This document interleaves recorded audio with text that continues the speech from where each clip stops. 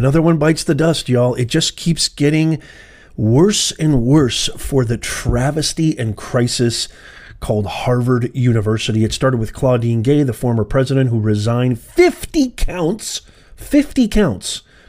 of plagiarism, over 50% of her academic career fraud. There's more. Now with Chief Diversity Officer Sherry Ann Charleston, we've got 40. I mean, let me put this in perspective, y'all. Let's just say, I don't want to say run-of-the-mill or average. I would call myself, who is a recovering professor. I still teach online once in a while, but I've been teaching at multiple higher education, state, private, for over 20 years, if you're new to the channel. Just for, let's just say, an average academic like I used to be, making a few misquotes or, failing to ascribe credit to an author, something that you took and put in your academic paper, doing that once or twice, I mean, that's still a formal violation. It's still an academic violation, but it's kind of, it's human. We make mistakes and things get past our scope and past our scrutiny, which is, again, not an excuse. You should be violated for that. But it happens. Like once or twice it happens. We're talking about not once, not twice, not even 5 times, not even 20 times. These are multiple double-digit violations. And it's like, this is, to me, I want you to really, really stick around. I'm going to share with you some detailed evidence of what is happening, how it's getting worse and worse at Harvard University, how this is emblematic of higher education as a whole, and the culprit, the parasitic disease of an idea called DEI, diversity, equity, inclusion, which is really exclusion. I'm going to talk about how that is the catalyst for all of this. I'm also going to share some stuff about some breaking exclusive you won't get anywhere else. Stick around to this, but let's get right into it. So Sherry Ann Charleston is the Chief Diversity Officer, which, God, don't even get me started on a title like that. I can't even imagine. By the way, when I was really ensconced within higher education, when I was doing my full-time adjunct professorship, for the last couple of decades, I mean, I cannot tell you, this has been going on forever. I can't tell you how many emails. If you're a professor out there, please leave a comment, because I know you can back me up on this.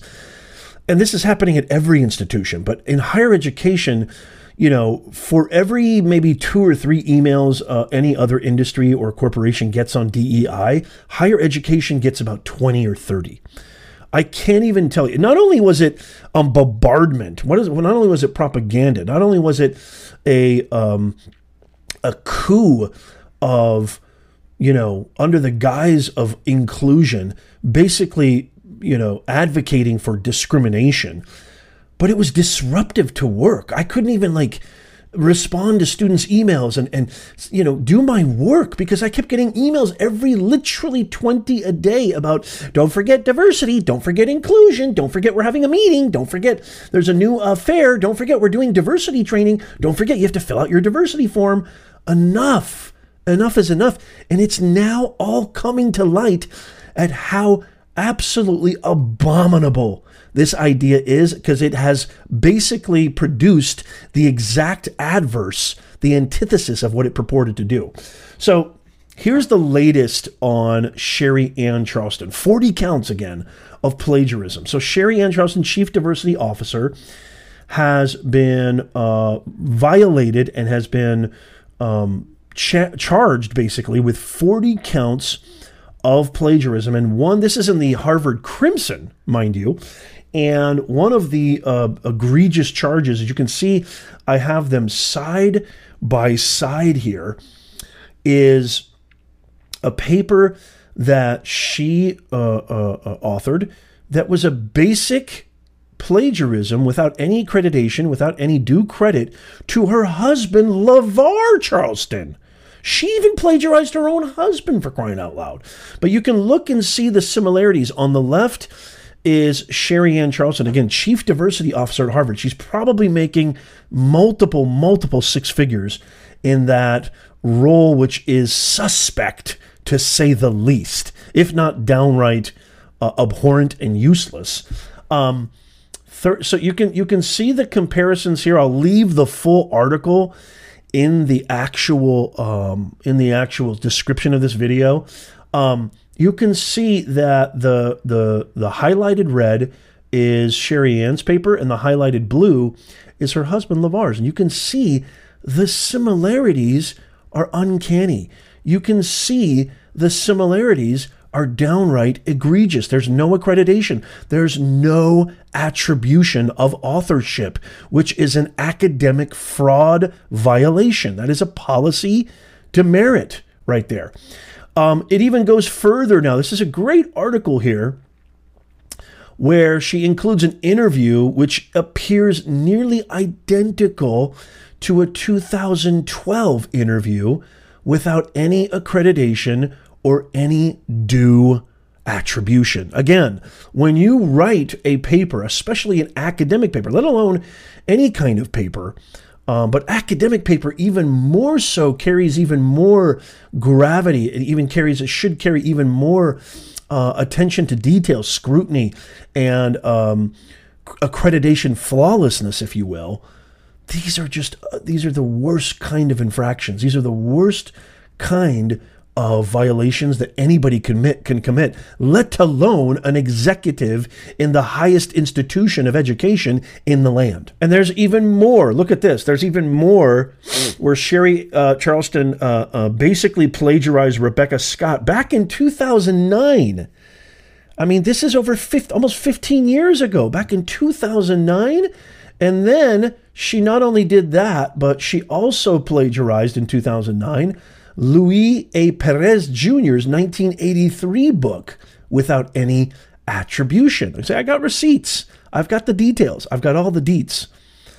If this is happening at a major Ivy League university, you have to ask yourself, how is this not a reflection? How is this not? Can you imagine? Let's just say it's happening 2 to 5% of the time in higher education as a macro, as a whole. Even that alone would be the demise of this institution, would literally say to the world that we are complete hypocrites, that we do not follow the rules and policies that we claim to emit and we claim to bestow upon the student body and claim to advocate for.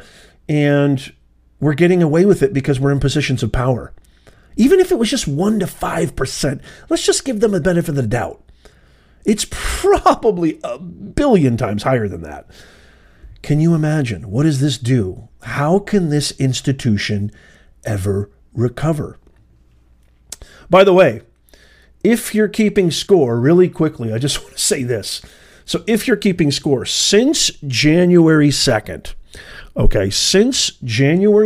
Claudine Gay resigned after half of her work was to contain plagiarized material.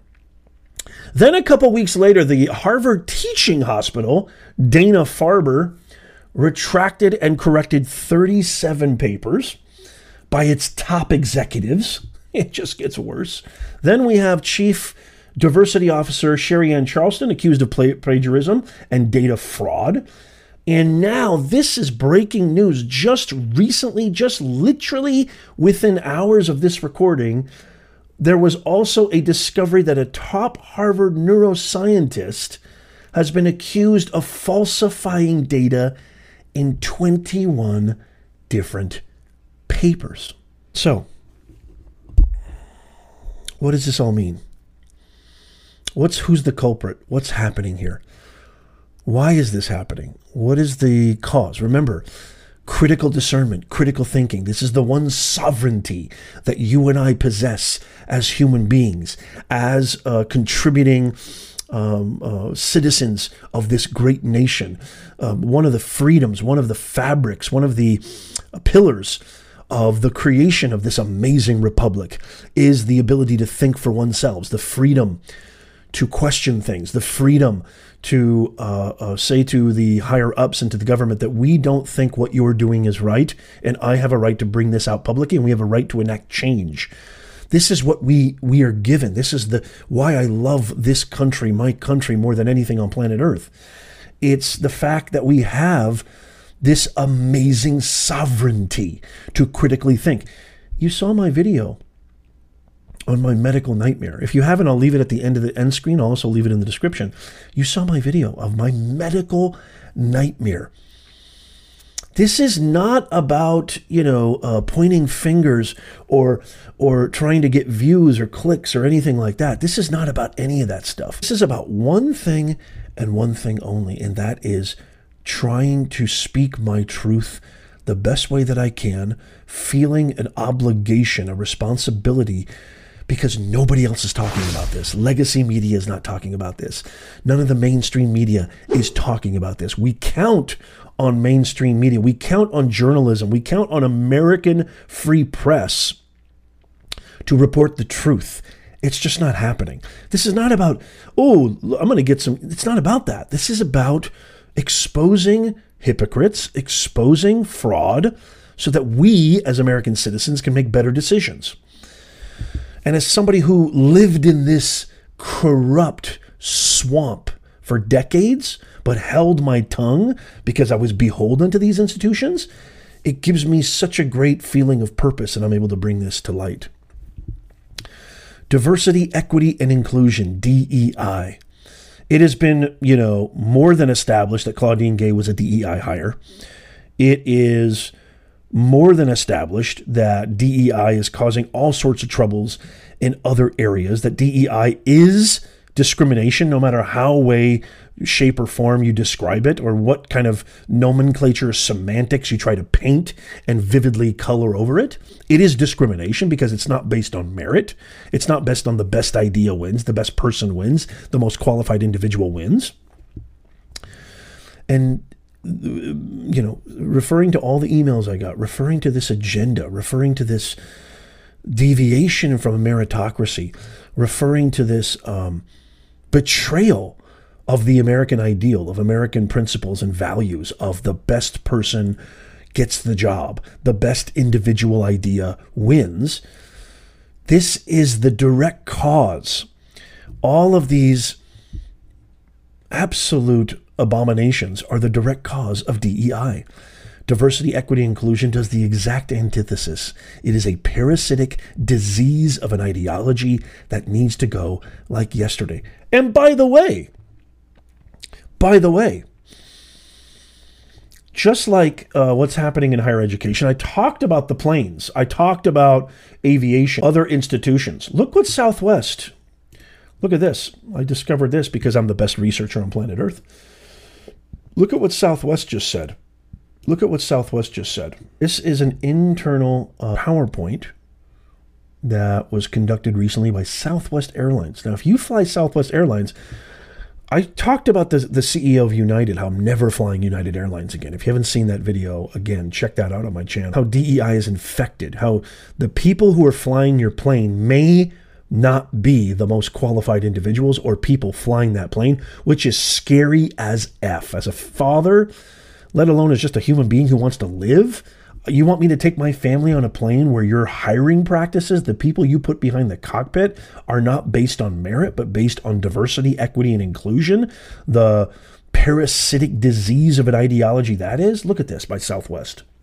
We are committed to measuring our progress in increasing diversity in senior leadership and reporting our progress openly. We are committed to doubling racial diversity and increasing gender diversity in our senior leadership team by 2025. We are committed increasing, a typo, probably written by somebody who was hired through DEI. We are committed increasing, that doesn't make any sense, diverse representation on the Southwest Airlines Board of Directors. Where is qualifications? Where is merit? Where is based on skills, based on experience in any of this language? So if you think what's happening in higher education is bad,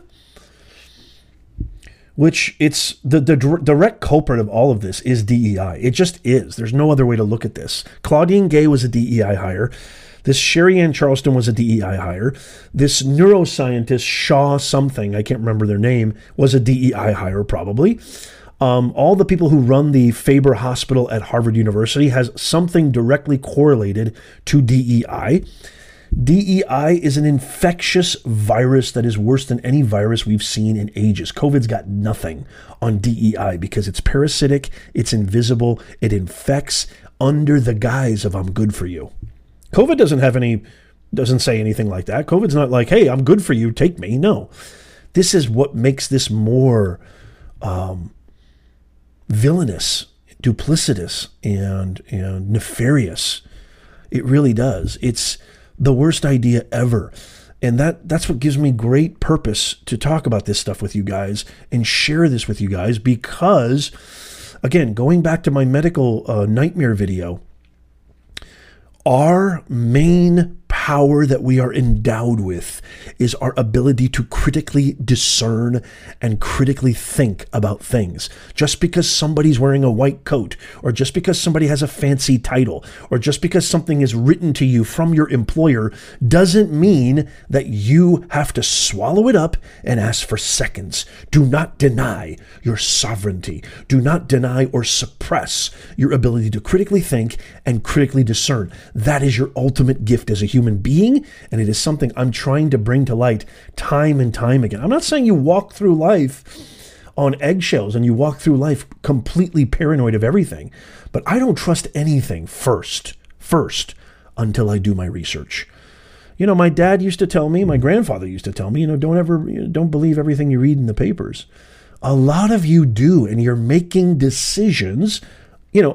I'm not completely immune to this. We're bombarded by influence at every corner, especially now with these things in our pocket, right? I'm not saying, I'm this perfect individual and I always critically think and I'm always thinking right. No. We're all, but it's this video and videos like this are reminders. No, you don't have to be completely paranoid, but a little paranoia is not a bad thing. A little scrutiny is not a bad thing. Thinking twice, critically looking at something, audience, purpose, message, through the rhetorical lens, which is a 2,000-year-old Aristotelian methodology, is to me the greatest lens to look at all of these messages, especially in 2024, right now, where we're going to be making the biggest decision that could impact billions of lives. It's not just America. What happens in America impacts the entire globe. So the stakes can't get any higher. I want to pass this off to you guys. What do you guys think of what I'm saying? What do you guys think about what's happening in Harvard education and higher education? Is this the tipping point? Is this the inflection point? Is higher education doomed from here on out? Can they ever recover? What do you think of DEI, diversity, equity, inclusion? I respond to all the comments personally. I want to hear from you guys. And don't forget, if you made it this far, in the pinned comment is our free newsletter. It's free. Absolutely free. Sign up because we're probably going to get our YouTube channel deleted. We're probably going to get our Facebook deleted. I'm on Rumble. You can follow me on Rumble. Rumble and X are probably the biggest anthems of free speech right now happening in the online ecosystem. Make sure you follow me there. But in the pinned comment is our free newsletter. So make sure you go sign up for that. Make sure you go check that out. I really, really want you to sign up. It's absolutely free. So that way you never, ever miss out on anything coming from Nez Nation Live and yours truly, Professor Nez. Check out these videos right here coming right up, the ones that we were just talking about. Subscribe down there. Sign up for the newsletter. And I really appreciate you. God bless you, and God bless the United States of America.